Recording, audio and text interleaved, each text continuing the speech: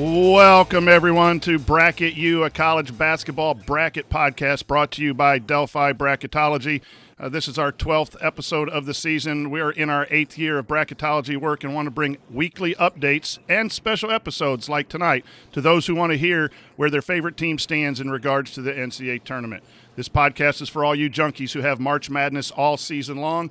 We're able to do this and create new content thanks to the sponsorship of Coca-Cola Bottling of Kokomo and the generous donations of our followers. Special thanks to Bob Thompson for creating our intro music and to Jared Morris of the Assembly Call for inspiring us to do podcasts like this and branching out. I'm Brian Tonsoni, and tonight we have a special edition with fellow bracketologists Alan Bykowski and Graham Doran joining to discuss bracket philosophy. Welcome, fellas. Introduce yourself to the Bracket U podcast. Graham, we'll start with you. Tell us a little bit about how you got started in bracketology and where you reside.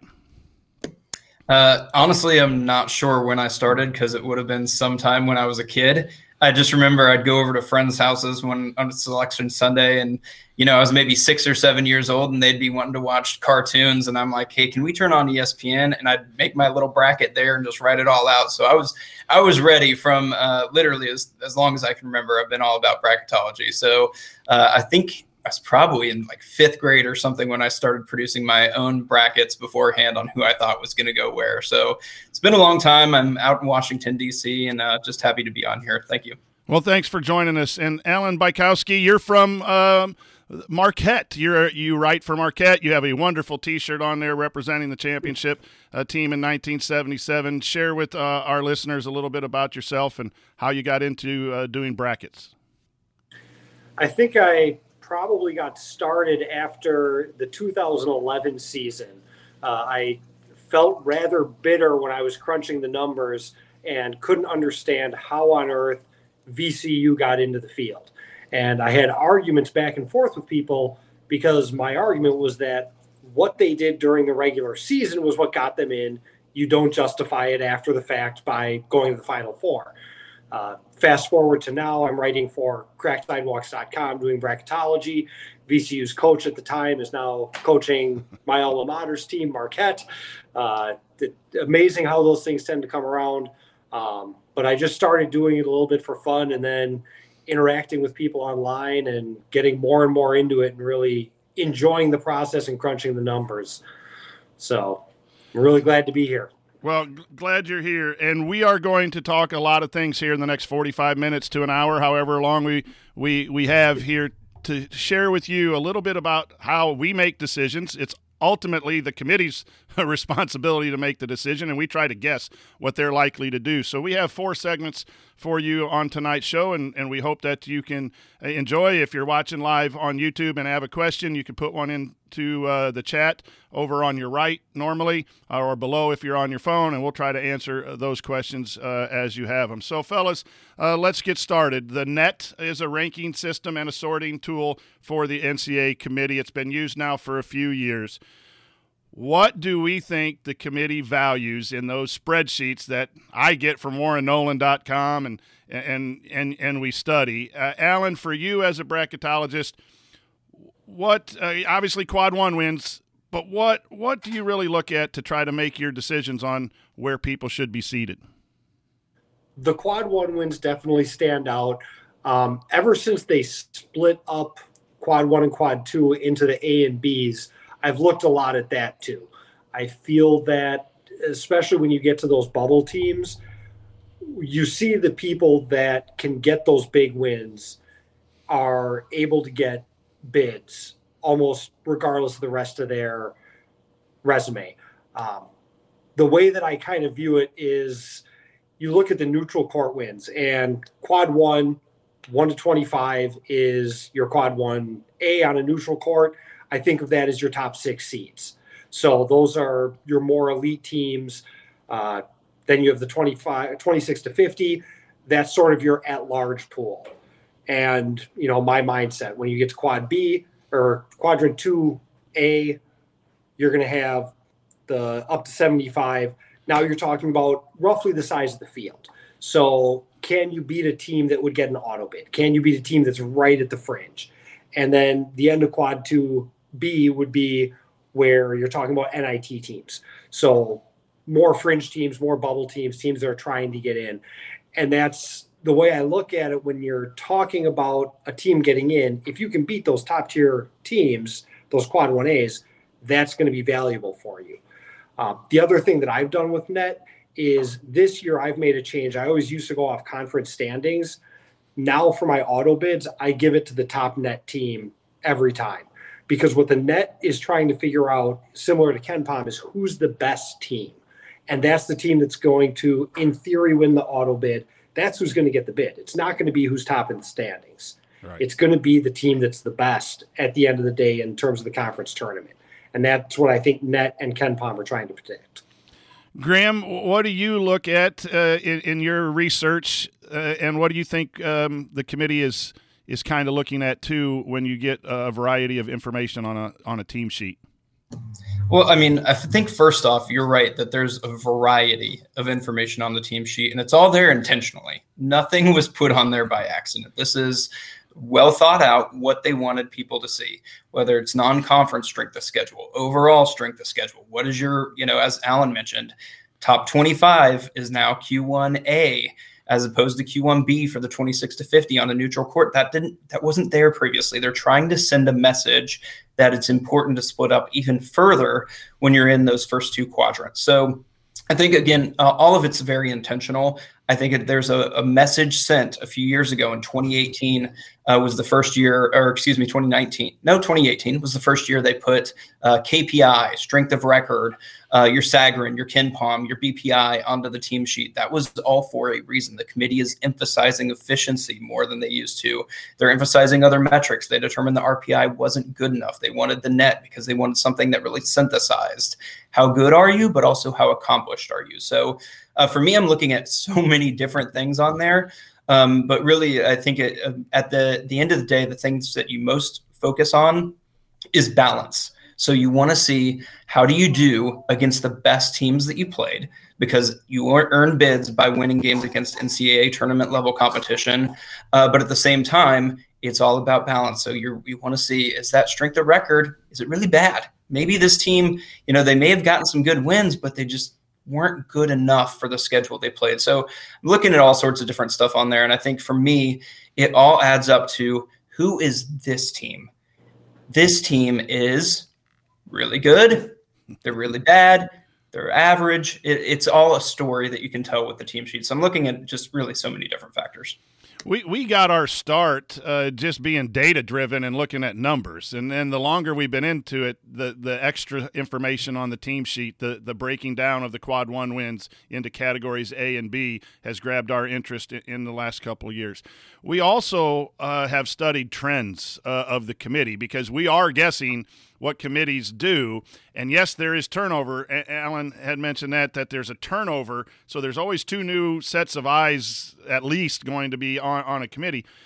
But we kind of look at trends. And then it's not necessarily what, our club would want to see happening and who is in there, but trying to guess what has been done in the past and what might carry forward. For us, we've combined Quad 1 and Quad 2 wins. And if you're at 500 or over, that seems to get teams in, especially when you're looking at 8, 9, 10, 11. That's a barometer. Not always. And then there's what we call outliers or tie breaks. If you have a high net and you have a great non-conference strength of schedule, but you're a little bit under 500, that seems to off balance. If you have some quad 3 losses or a quad 4 losses, but you're high in some of those other areas. But it always comes back to Quad 1 and Quad 2 wins. You have to have a certain balance of the record in order to you have to have some wins against those teams that are in the bracket. And Alan mentioned that. That's one of the things, too, is we look at now is, are you beating teams in our bracket? And that's that 1 through 75 kind of a net, if you would. That is important as well in selection and seeding. So I have the spreadsheets all the way back through 2016 at the end of the season with where Warren Nolan had them saved in one document, and I click on that again. I go back and try to see some trends, and you wonder if that is passed on. And one of them, guys, is your top 2 seeds. single-digit metrics. Since 2016, only Michigan State, with I think 12 RPI in 2016, was on the 1 or 2 seed line with a double-digit sorting tool RPI or net. And I hate to use that because I believe in the resume. I believe in the quad ones and all the things that we've talked about. But, boy, it's a trend. So if you're a 10, 11, or 12, if you're Duke and you want to have a 2 seed line, you've really got to have something on that resume for us at Delphi Bracketology to move you up to a 2. It also scares us, too, because right now that's Villanova in a single-digit net without the resume of a 2 seed, according to us. So we have to play the trend versus – resume metrics deal. But let me ask you this. We'll come to you, Graham, and then Alan. Losses. Are they absolute killers of your resume, or can they be balanced? I like your word balance. Can they be balanced by other things? A quad 4 loss looks really bad. Quad 3, there are some teams that don't have those losses, but their resume is really bad. My Indiana Hoosiers, for one, might be out because they don't have a good resume, even despite not having bad losses. So, Graham, how do you look at losses? I think, like you're mentioning, it's all part of the puzzle. What I do think is a major problem is when those last losses add up to just a record that cannot be sustained. So you get to those examples of like Texas a couple years ago in 2019, very good team, but they ended up 1 game over 500. Went to the NIT championship, didn't matter. Nobody with that kind of record, it doesn't matter how strong your strength of schedule is. They were 38th in the net. They're not getting into the tournament when they add in that many losses. Same deal with in 2019 also. Kansas was top 10 in both KPI and strength of record, 4 in KPI, 10 in strength of record. They ended up a 4 seed because they had too many losses. So I do think loss accumulation really matters. But at the end of the day, good wins is always going to outpace losses unless you just come to having too many of them at some point. Alan, that's maybe not what you wanted to hear a little bit. Marquette has a couple too many losses right now, but we have them on pushing for a 4 or a 5 seed in our bracket. We're really impressed with what Marquette has done this year. But how do you look at losses? Well, as far as Marquette goes, I just had them on the 6 line with my new one that dropped today. That was down from the 5 previously. The loss is definitely factored into that. I try not to be too biased in my own team's favor. Regarding, do you get mad at them and move them down? I do that with Indiana. Like, I had them as an 8, and then they lose to Northwestern, so I'm mad. And then I got to. That's why I like the committee too, so they'll eliminate my bias. Go ahead. I'm sorry. Yeah. Oh, no worries at all. I think that, like Graham was saying, one of the big things that I look at is sort of that disparity in terms of wins and losses. I've had a number of people who've brought up, well, if we can just get to 18 wins, that'll be good. 18 is not a good number if you're trying to get into the field. That's, that's just a total that the committee doesn't like. Unless you have some canceled games, really you need a bigger gap between your win and loss total. That's why a lot of these Big 12 teams this year, I'm a little bit worried about, whether it's Oklahoma or West Virginia or K-State. They can rack up some great wins. West Virginia only has 1 loss outside of quad 1, but if you don't have the total volume, you're just not going to get to the level that you want to be at. But also, like Graham was saying, good wins always trump bad losses. If you have a couple of those top tier wins, that's going to effectively wipe that stuff off the resume. It might hurt your seeding, but it's not going to hurt your inclusion. And that's a key, the difference between selection and seeding. Selection getting in, wins help you get in. Losses may hurt you a seed line.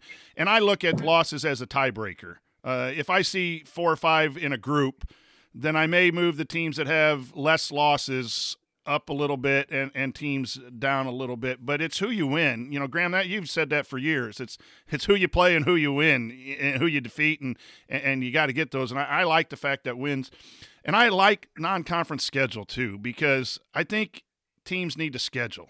And they need to schedule well and not be afraid of taking losses. I think that's good from a coaching perspective. You got to play tough teams to get ready for the postseason. We have a question in the chat. MC Lee, thanks for joining us and watching. We appreciate it. He said that I've always thought if you yourself are a quad 1, win, regardless of location for other teams, you should automatically be in. That's a top 30 net. I guess that would be top 30 net. Are there any outliers in that regard? I'll answer that, and then we'll go back around, Alan, to Graham. If you're in the top 30, you should be feeling pretty good about getting in. They're probably – I'd have to go back to all my sheets. I know that there have been some 33s, some 38s, some 30s that didn't make it because of the accumulation of loss. Texas a couple years ago, 2019, was 16-16, but a 36 net or something of that nature. I also think that in KenPom, when I look at KenPom, if you're in the top 40 on up, you're pretty good because of those efficiencies that we mentioned earlier, that the committee wants to see you play good basketball offensively and defensively. It's not a guarantee. It's not an automatic top 30 net gets in or a guarantee that it's a top 40 in KenPom. But that's where, like, guys, Michigan kind of freaked me out the other night when I did an update, and Michigan's sitting at 30 in the net. I'm going, whoa, come on. One win, I know, against Purdue, it was a wide spread. And that's where Graham's an expert on how the net is kind of gamed with those wide margins, and there's not a cap on that. That bothers me. That's the only negative with net. But, Alan, your thought about, are there the outliers, or is there a limit where you say these teams are generally in, these teams, unless there's some odd team sheet? Well, in terms of top 30, I would say if you're a high major and you're top 30, you're safe. If you are a mid-major, you're probably safe. This year, a team like Murray State, I think Murray State is probably at-large worthy. If they end up taking a bad loss, they already do have a loss in quad 3. So that's not going to help them, but they are 4-1 versus quads 1 and 2 right now. Maybe 5-1. I'd have to double check that. But like you said, there are teams that can game the net. Virginia Tech is a perfect example. I don't have them in the field. I don't have them first 4 out or next 4 out, but they're 35 in the net. They are very close to being quad 1 on any court, and they have zero wins in quad 1 whatsoever. Their quad 2 is shaky at best. I don't think there's a number that can guarantee you getting in. Right.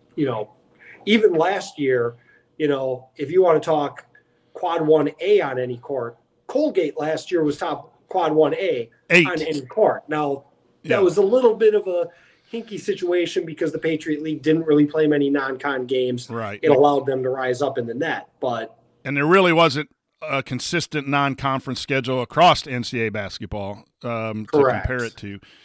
Graham, your thought on a top 30 net being pretty safe in? I definitely agree. And I think the fact that we're in this new net era, it does separate a little bit from the RPI previously. One that always bugged me, and I missed them because I had them as a 10 seed that year, was 2016 St. Bonaventure. They were 30 in the RPI, and they actually had a winning record against Quadrant 1. So to have an RPI of that level and a winning record against Quad 1, they actually picked up some wins against St. Joe's, Dayton, who were 7 and 8 seeds. So I felt really good, actually, that St. Bonaventure was going to make it. But as Alan alluded to, it's more safe when you're a power conference team at that level than when you're a mid-major to not get quite as much of a leeway. So we have Murray State at 26, and I don't know if that's updated today. I didn't update the nets on our spreadsheet. Iowa is at 19. And so I throw out Iowa to our group here. Where do you have Iowa seated? Because they are 0-5 in quad 1, 5-2 in quad 2, no quad 3 losses, 3-5 on the road, 1-0 neutral, and 270 non-conference strength of schedule, and they're 19 in the net.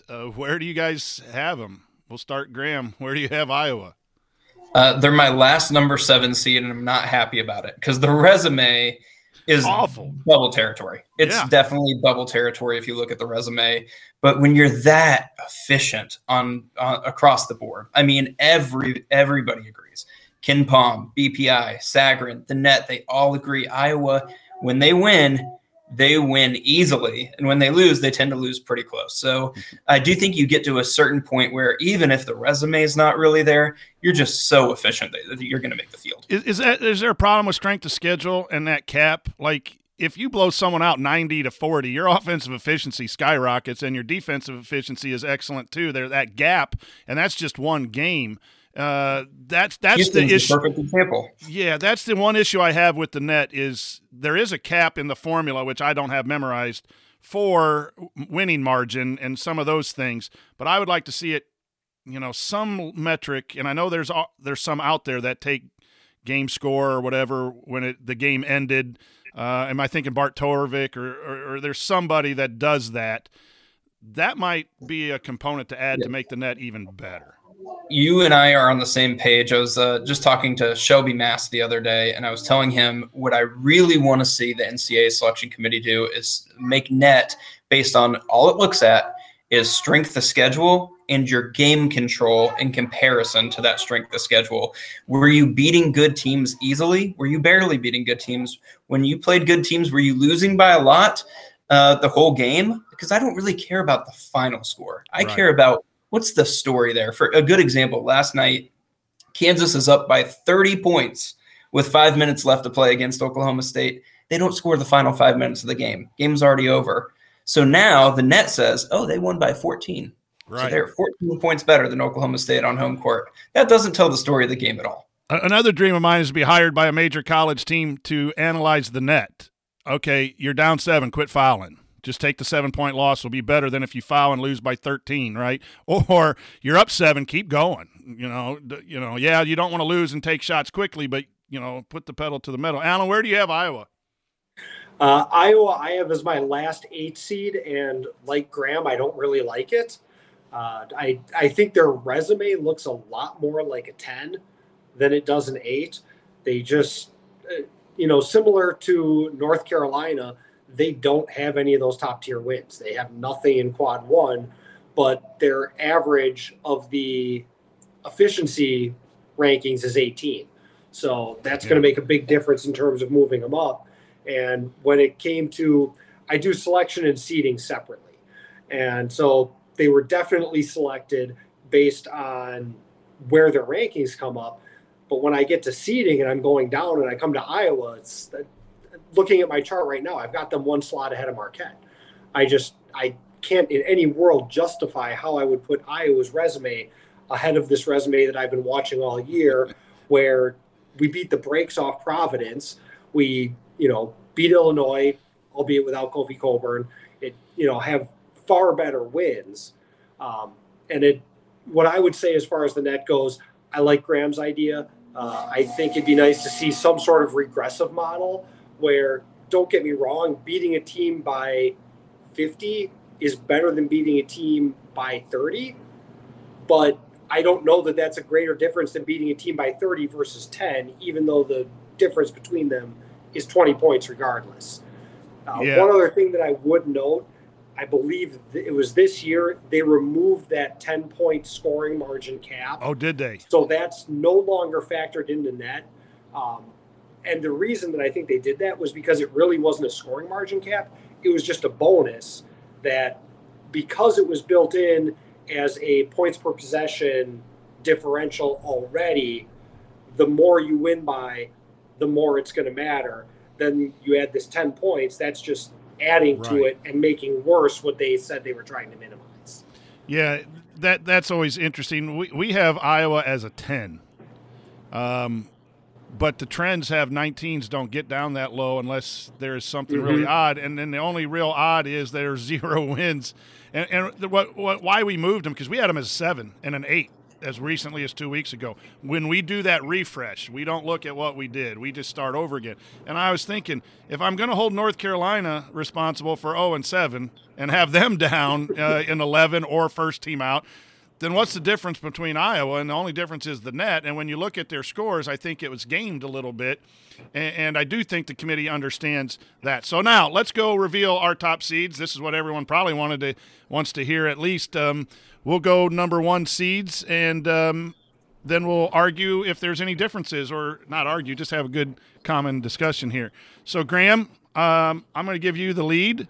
Share with us your number one seeds. In order, Gonzaga, number one overall, followed by Auburn, then Arizona, and it's that last position that I think is really debated, and people are going different ways. I feel pretty good about my order, but we'll see in the bracket preview, and especially depending on how Kentucky performs against Tennessee tonight. But I like Baylor's resume substantially more than Kentucky's when you compare them. So I like Baylor to go above Kentucky. And then between Baylor and Kansas, I don't think there's really a comparison there based on the home court win for Kansas and Kansas leading the Big 12. So I go Kansas above Baylor. That, of course, leaves the issue of Kentucky blowing out Kansas on a home court. So whichever way you look at it, I think there's a reasonable argument to be made in any order there. I think Baylor has the most quad one wins, so you could go that way. Kentucky blew out Kansas. Kansas blew out Baylor. Who knows? But I'm going Kansas as the final number one seed right now. All right, Alan, it's your turn. I also have Gonzaga as my top seed. I understand that their resume metrics aren't quite as good as some of the others, but when you look at the KenPom gap they have between 1 and 2, their efficiency metrics are so much better that I think they have to be number one. I moved Arizona ahead of Auburn today. Largely because in terms of the averages of those metrics, Arizona's a bit better, and some of their wins shifted into quad 2, so their quad 1+2 numbers look a lot more favorable now than they did a week ago. Auburn as well being a 1 seed, and then similar to Graham, I had that conundrum of, okay, who's next? I went back and looked at the history of the top 16 reveal. And it's been going for the past 5 years. Kentucky right now is 3 in the net. And teams 1, 2, and 3 in the net or RPI have always been 1 seeds. I went with Kentucky because they've got the numbers. And, again, I can see Baylor over Kentucky, and I can see Kansas over Baylor. But then we have that blowout of Kentucky over Kansas. I just let the net solve it for me for the last one, and I put Kentucky up there.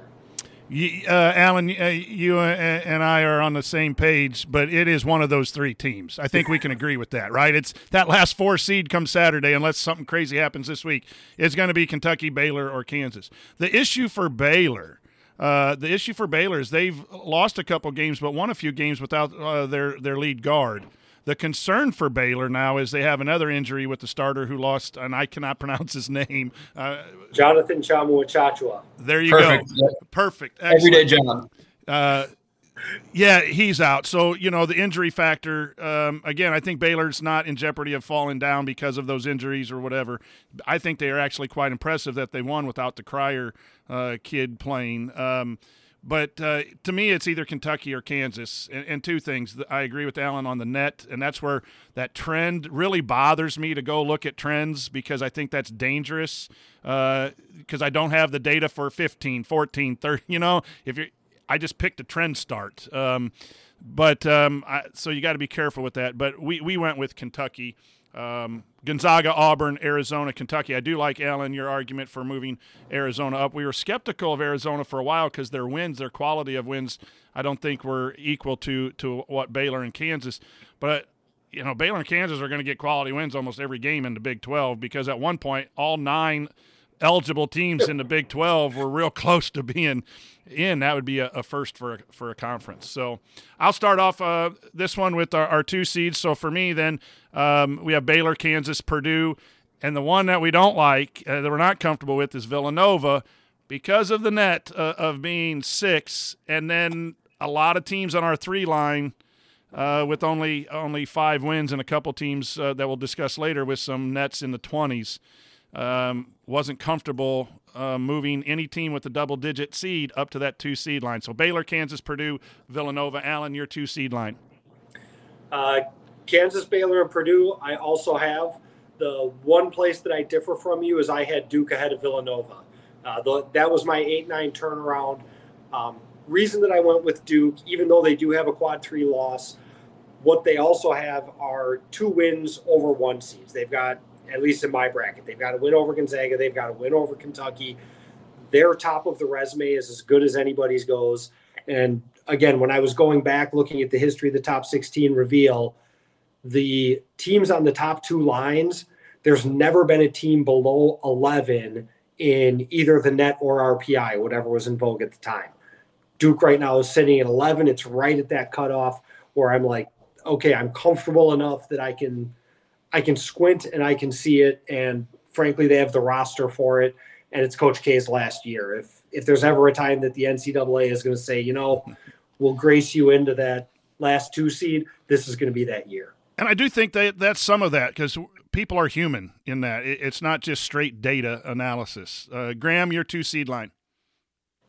So I have number 1 on the 2 seed line was Baylor, as discussed, then Kentucky. But then following that, it's Purdue. And I also have Duke, even though for a lot of reasons they don't seem they should fit. But same as Allen, when you have 2 wins like they have, that just really speaks volumes. And I think they passed the eye test. People think they could win a national championship. So I think that really helps their argument. That makes a lot of sense. I'll bring that up in our team meeting on Thursday morning when we look at this, as we're constantly evaluating. For me, it's Duke. If we're going to move Villanova out of there, it's going to be Duke. So I agree wholeheartedly. Alan, we'll start with you for the 3 seed line. So Villanova leads off my 3 seed line. Texas Tech is there with them. Those are the 2 that I really feel very solid about being up there. After that, I feel like it gets to be a little bit of a mess. I went with Tennessee and UCLA. Even though Tennessee only has the 1 Quad 1A win, all of their losses are in Quad 1A, and their metrics are absolutely sterling. UCLA, they've got some nice wins at the top of the resume. Again, going back historically, when teams from outside the top 16 tend to get in to the reveal, 67 of the 80 teams ever named to the reveal were in the top 16 of the net or RPI at the time. 78 of 80 were in the top 22. So there's only been 2 outliers beyond that. So I know a lot of people will advocate for Wisconsin. A lot of people will advocate for Providence based on their resumes. Their resumes are great, but Wisconsin's net is 23. Providence's net is 30. I just can't put those teams up that high when Tennessee and UCLA have the metrics they have and have the wins that they have. Yeah, that's going back to that trend analysis, and I think that plays out a little bit. Graham, your 3 seed line. Well, to play devil's advocate, I have Providence leading off the 3 line. At some point, that record's just so incredibly good. They're leading the Big East. They'll get their chance against Villanova soon to prove whether they should be there or not. But that win at Wisconsin was really important for me too. I think that's a big factor. So I have Providence, then Villanova. And then I have Texas Tech because they beat Tennessee right above Tennessee, but Tennessee rounds out that 3 line. As much as I don't want them there, as you mentioned, Alan, their metrics across the board are fantastic. If I'm on the committee, I'm asking myself, what am I missing with this team? They did get some big victories as well, so it's not just a hollow resume, but their metrics are just so good that when there's any doubt, you almost have to just default to those great metrics. So I'm going to reveal mine, and I have a question for you guys about Tennessee. I like Tennessee. I like their team. I like what they do. To me, they're difficult because they're 4-6 in Quad 1, but then they have no losses in Quad 2, 3, and 4. I think that's a benefit as well, and great strength of schedules. So I can see them. We don't have them on the 3 seed line quite yet, but we have Duke, Texas Tech, and Providence. And I do like Alan's point of maybe one of them can get that high, but maybe not 2 of them. And now Wisconsin losing to Rutgers is a Quad 3, but if Rutgers keeps moving up, that becomes a Quad 2 loss, and all of a sudden 8 Quad 1 wins for Wisconsin is kind of hard to see. I can see them at a 4 seed line. So we're not happy with 23 and 28 nets being that high. That has been a huge part of our discussion. Right now, we're kind of going resume heavy as a start, and then we kind of are going to move teams, for that final thing, and then we'll really look at the reveal too. As Alan said, that those statistics about the reveal. If those guys, if Providence and Wisconsin are at the 4 seed line, that tells you something about the committee. If they're at the 3 seed line, it tells you a little bit what about this committee. If one of them is a 5 seed or left out, that really tells you that the net is driving that, and that's why I do like the reveal. I would like it a little bit earlier than this close to the bracket. One thing I just really quickly wanted to follow up on: Wisconsin looks almost identical to Oklahoma State from last year for me. If you look at the great wins they have, very good KPI, strength of record, but those efficiency numbers are bad. Everybody was thinking Oklahoma State was in line for a possible 2 seed, maybe one of the best 3 seeds. They ended up on the 4 line. That one is not lost on me. Yeah, and both those teams, if you look at Ken Palm's luck factor, Providence, I think, is the number 1 team in the luck factor in Wisconsin, and you wonder if the committee looks at that. Okay, you have a 23 net, a 28 net. Yes, you've won some games, but there has been some balls bouncing your way and trying to put the best thing together. I wouldn't be surprised to see both Providence and Wisconsin on the 4 seed line. They both have, Wisconsin plays at Indiana tonight. Indiana's going to be desperate. You get a loss. And I meant to ask that with Tennessee too. Tennessee's playing Kentucky. They go to 4. If they lose that, it's at home again. Tennessee is at home. If they win that, man, that's definitely good for Tennessee. If they lose that, they might be a 4 seed line too, because you have teams like Illinois, UCLA that are really pushing. In fact, Allen has UCLA up. I think that's the way to go. So our 4 seed line, we have Tennessee. Obviously, would be the team that we would move up. We agree with you guys. Illinois is there, UCLA there, and then the last 4 seed is just throw a dart right now. I think there are teams. I think Texas can be there. Ohio State can be there. Marquette can be there as the last number 4 seed. You got you got more 20s in Michigan State and Marquette if you want to avoid those trends. We just right now slotted Michigan State again because we're heavy on the quad 1s and quad 2s right now as we do deep dives every week into some of these teams. That's where we're at, awaiting the reveal to see where this committee is emphasizing. Graham, your 4 seeds. My top 4 seed is Wisconsin, followed by Illinois, UCLA, and I agree with you. I am so just dumbfounded on what they're going to choose for 16 overall because I have no clue. It's a team that I really don't want to see there because I just can't imagine them being this high. But I keep staring at it, and LSU 10-6 versus quadrant 1 and 2. They're 5-4 versus quadrant 1. Their efficiency metrics are great, and they were injury depleted during this time where they've really struggled. So, when you think of Theo Pinson being out and the effect that clearly had on this team, now that he's back, they got a victory over Texas A&M. Maybe this LSU team, if you just look at it, the games in November and December count the same as January and February. I wouldn't be surprised if they end up there. Alan, your 4 seed line.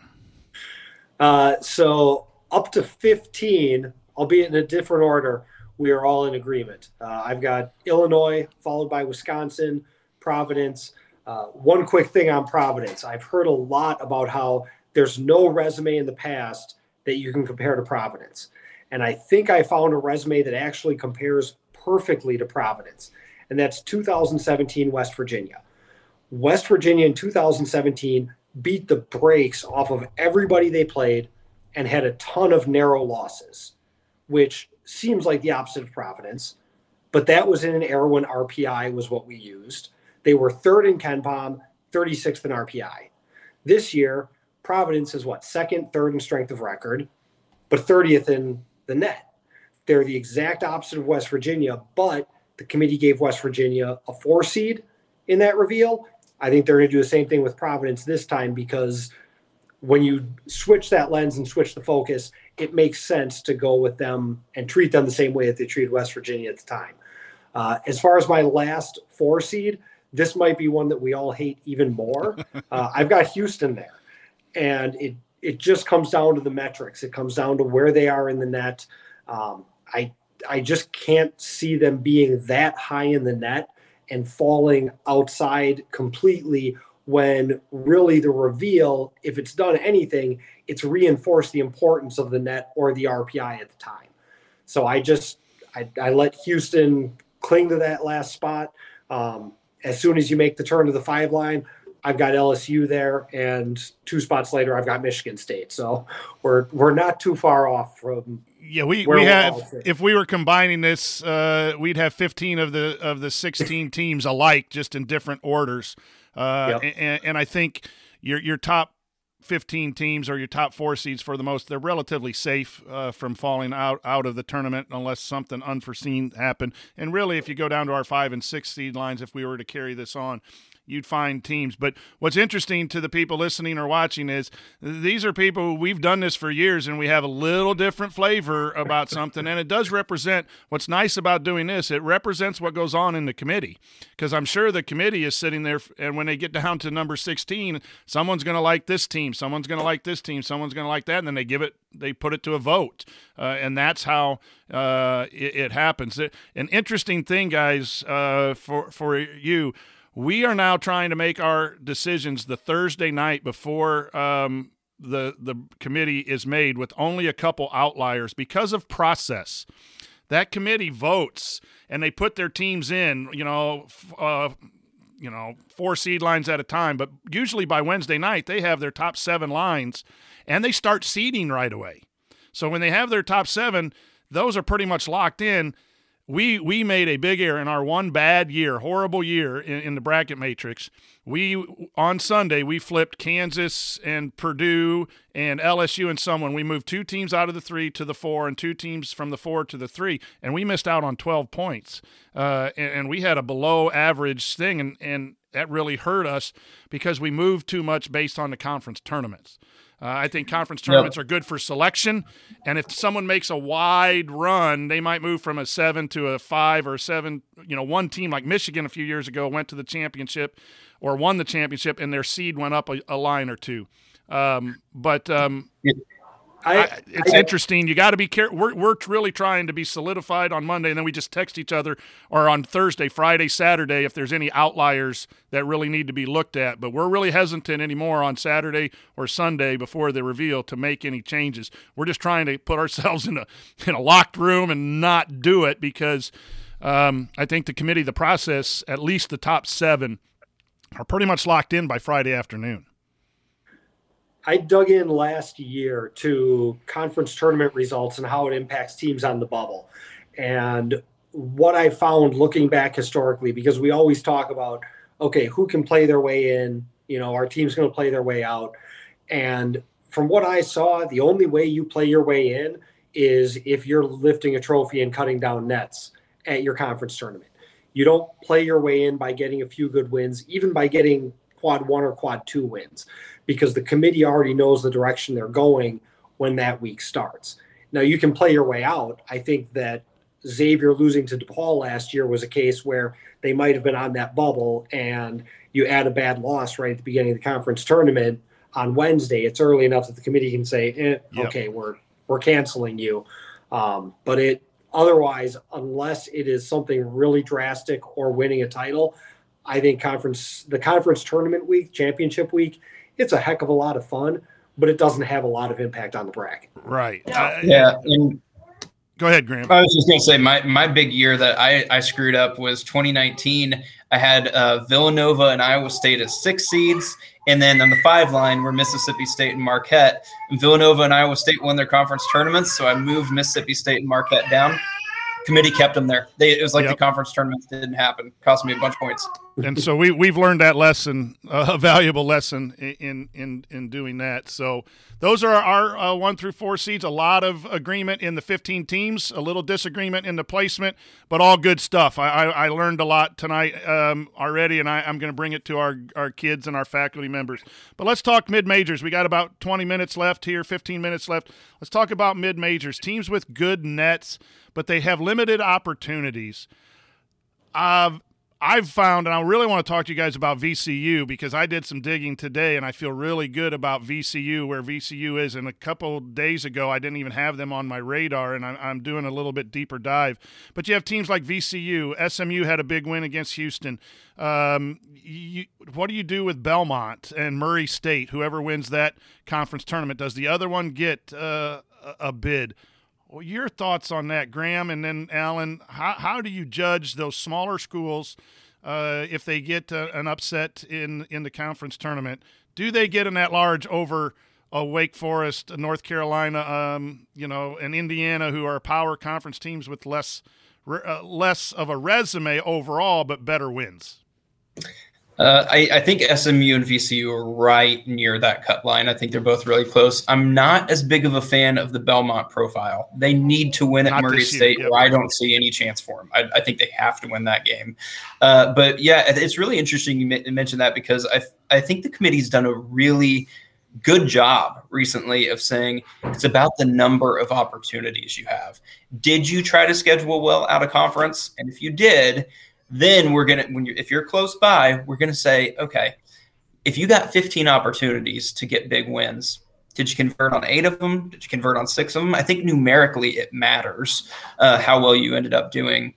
But I also think there's that aspect of, how really good was this win? So you may be 3-2 versus quadrant 1, and that's a great winning percentage. But did any of those teams make the tournament?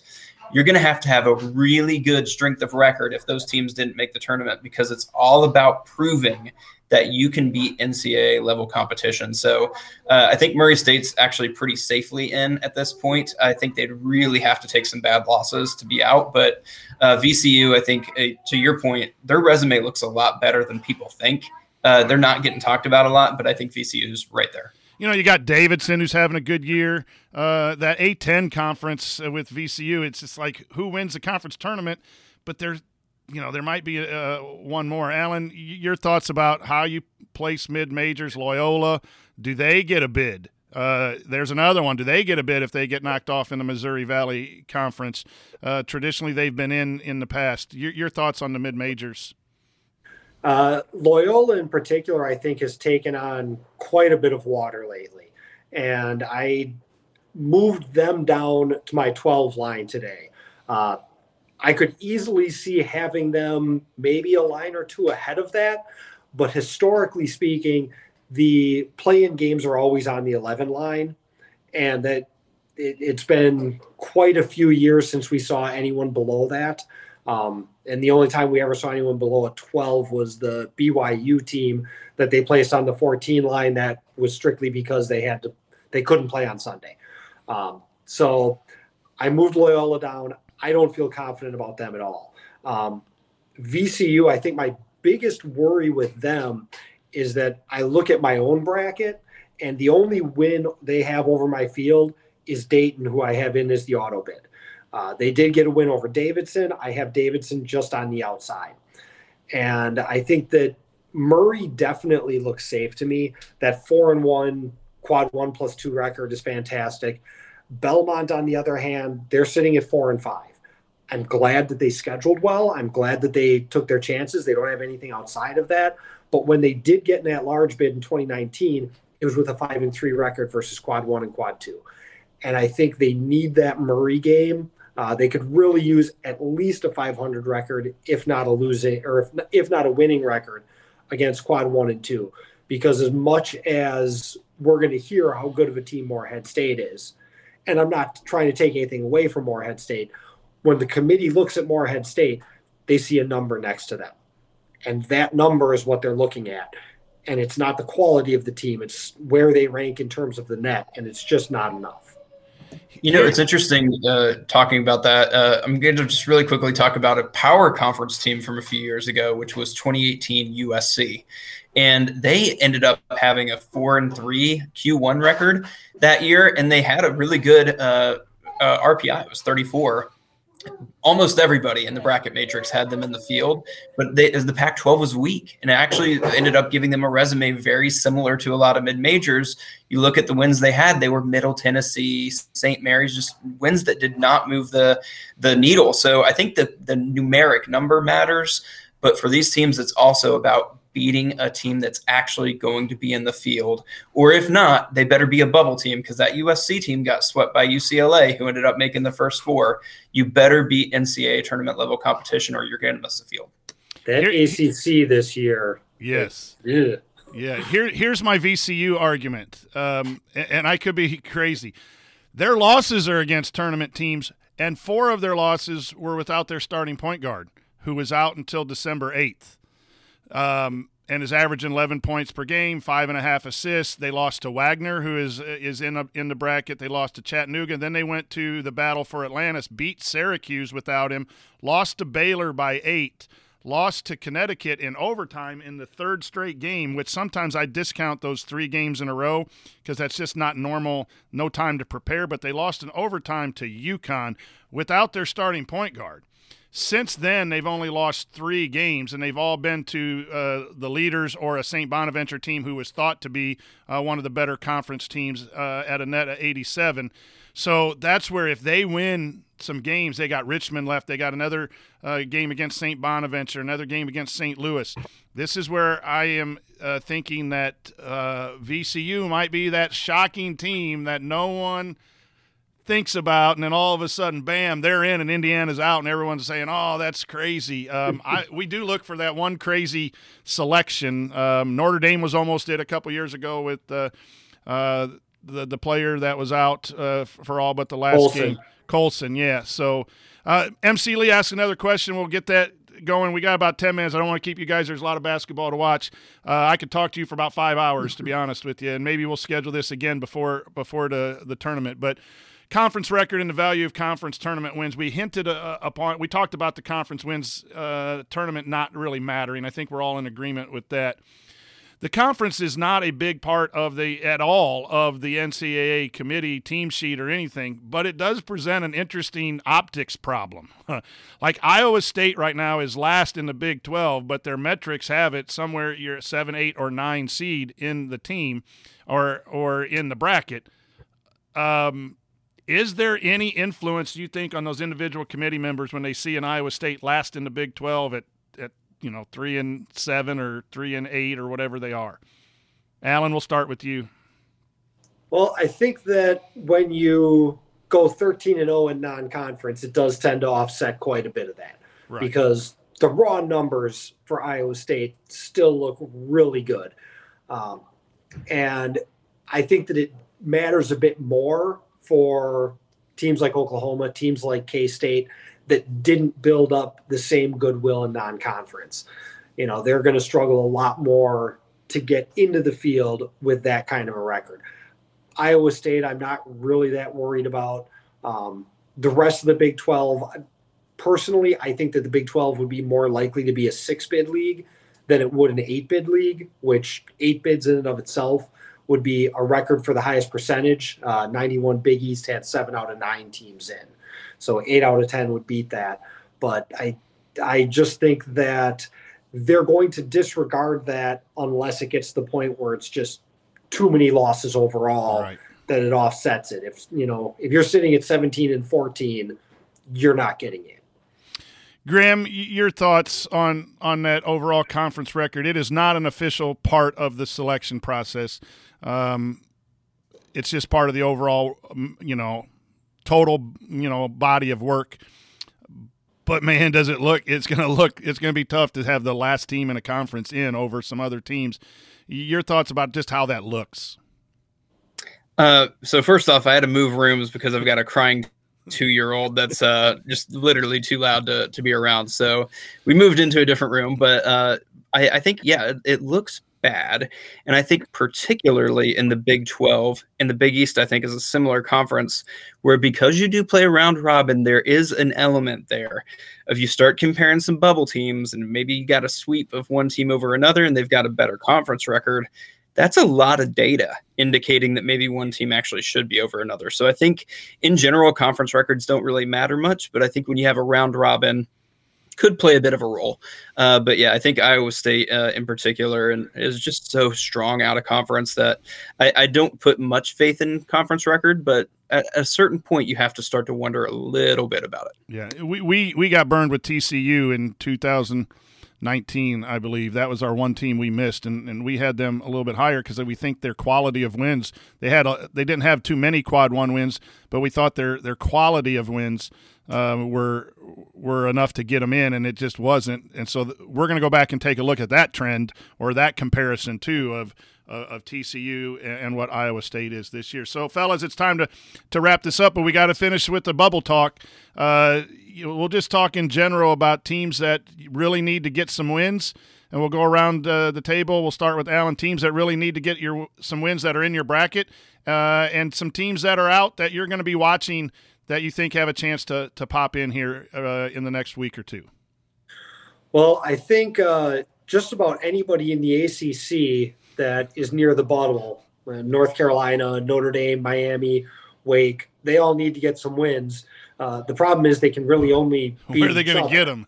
So the teams just aren't there. Teams that have definitely caught my eye of late, both Memphis and Rutgers. And I moved Memphis in today, which shocked me. But it just the top tier wins that they have are valuable enough. And when you look at what the committee tends to do with those last four in, you'll see a lot of high majors. UCLA's gotten in that way a couple times. St. John's, Syracuse, Providence. Arizona State one time. Arizona State. Or, if it's a mid-major, it's going to be a mid-major with big wins. Last year, Wichita State had that win over Houston. Drake had the win over Loyola. Or better yet, both. Michigan State last year, high major with a lot of big wins. Like you said, Arizona State a couple times. They had upsets of Kansas. Both of those two times that they got into the last four teams in. USC in 2017, Kansas State in 2017. All teams that got there. In terms of teams that are outside that I think might be able to get in and might be able to survive or surprise us, Rutgers, who I mentioned, Virginia's another one. That Duke win looks really good. The Providence win looks really good. Kansas State and Davidson is another that I think could come up. They have a really nice resume. I know most people have them in as the at-large or as the automatic bid right now. Because I use the net, I've got Dayton ahead of them. But Davidson is a team that's right there on the edge, and if they do enough against the rest of the A-10, they could make the A-10 a two-bid league. And going back to that conference conversation, too, I do think sometimes there's not a set number from any conference, but I do think the American and the A-10 is something to watch because I wonder if the committee would like to get a second team in for the American with Memphis, get a second team in with Davidson and Dayton or VCU, something like that. If their metrics are close enough, if their resume is close enough to be deserving, is that the final push in that last four, as Alan mentioned, to put some of those teams in and give them a chance in that first four? Graham, some teams that are in at the back end of yours that need to really get to work, and a couple that you're keeping your eye on that you think are going to be maybe joining your bracket here soon. So I do have SMU and Memphis both in the first four from the Americans. So it could end up being a pretty good day for that conference if that ends up coming into play. But there is one team I've really had my eye on recently, and it's not Indiana, even though I have been looking at them too, but Wake Forest. I look at this resume, and they're really leaning heavily into avoiding bad losses. And avoiding bad losses is a trouble for a bubble team because if you're on the bubble, it means there's a big dent or multiple dents in your resume. And you would much rather be, as Alan mentioned, Arizona State saying, hey, we got bad losses, but look at these wins over Kansas. That convinces the committee you can beat NCAA level competition. Last year happened with Louisville. You look at who they played. They didn't win the big games that they had on their schedule. Same thing in 2019. I stared down that TCU team. I can't tell you how many times I've looked at that team sheet because I'm like, man, they won at Iowa State. They won at Texas. No bad loss. They didn't have a single loss in quad 3 or 4. Their strength of record was good. KPI was good, but they had too many opportunities that they didn't convert against NCAA level competition. Wake Forest, their only quad 1 win is at Virginia Tech. And if Virginia Tech doesn't make it, Wake Forest could be looking at not having any wins over the field in quadrant 1. I think Wake Forest could be that surprise team that's out of the tournament that everybody wonders how it happened. that's how it happened. They didn't take advantage of the opportunities they had. I agree on Wake Forest. Has to find some wins, but where do they find them in the ACC? I guess you just got to beat. If you have a chance at North Carolina this week, you got to beat them. You got to beat those teams you're competing for on that bubble. We have SMU in as well as of right now, and this is all so fluid. We do have Memphis in as well. So that was shocking, Alan. It was like Memphis was written off 4 weeks ago, like never ever going to look at their team sheet ever again, and they found their way back in. That reminds me of Syracuse of all these years, where for the first half of the year they were really bad, and then all of a sudden they pop back in. And we're not. I think Rutgers is the team that I'm watching the most. It's hard to look at their resume and say they can't make it, other than the 81 net. That would be the highest ever. I think it's 76 or 73 is the highest metric to get in the time that we've been doing this. So I'm watching Rutgers, but I'm really Florida's a team I need to learn more about, because they had some injuries too, and they've been in and out of a lot of our brackets and people that we look at as well. So I want to do more deep dive on Florida and UAB. I don't think that conference will get multiple bids, but their net is at 41. And you can't ignore that. That goes back to MC's question earlier about the top 30 cutoffs. That's a pretty good net for that conference. And if they advance to the conference championship, is that enough for them to sneak into that first four? We don't think so right now, but we are keeping an eye on that. So, fellas, we've been going for an hour. I'm going to call it a night here, but let's go around the table. Any last comments or thoughts about where we're at in NCAA basketball? Well, last thing that I'll say, since we were having the bubble talk, the one team I just haven't been able to move out is Creighton. I would say definitely to keep an eye on them to stay in when you've got wins over Villanova and on the road at UConn, at Marquette. Those are the kind of wins that, as ugly as their net may look, I think they're just going to stick on the right side. Graham, any final thoughts? Yeah, I'll just say that no team since the KPI and strength of record started getting on the team sheets has had a worse average between those two than 52.5. Usually, if you're going to make the field, you've got to be above that, particularly in one metric. You've got to be usually pretty good in strength of record or KPI. And I'm just looking at a couple teams this year. Oklahoma struggling there. Indiana struggling there. There's some teams that I know are really good that they've got to get those metrics up. Otherwise, it could be a disappointing selection Sunday. So share with our listeners where they can find your work. Alan, where can they go find your work? And Graham, and then we'll call it a night. I'm available on crackedsidewalks.com. That's primarily a Marquette blog, and on Twitter at BrewCity1977. At Graham Doran on Twitter and grahamdoran.bracketology.wordpress.com. Very good. If you enjoy brackets, which you have to if you're even remotely listening to us, go find these guys on Twitter, follow them, go see their work. They're some of the best in the business. We appreciate your time, and that'll do it for this episode of Bracket U. We'll be back on Thursday with a bracket update with our group. Check out our website, DelphiBracketology.com, and follow us on Twitter at Delphi Brackets. Don't be afraid to ask us questions. We'll get back with you as soon as we can. We encourage you to check out our donation page where you can help us with all costs associated with our club. For Alan and Graham, I'm Brian Tonsoni wishing you a good night and that your team continues to win the big ones.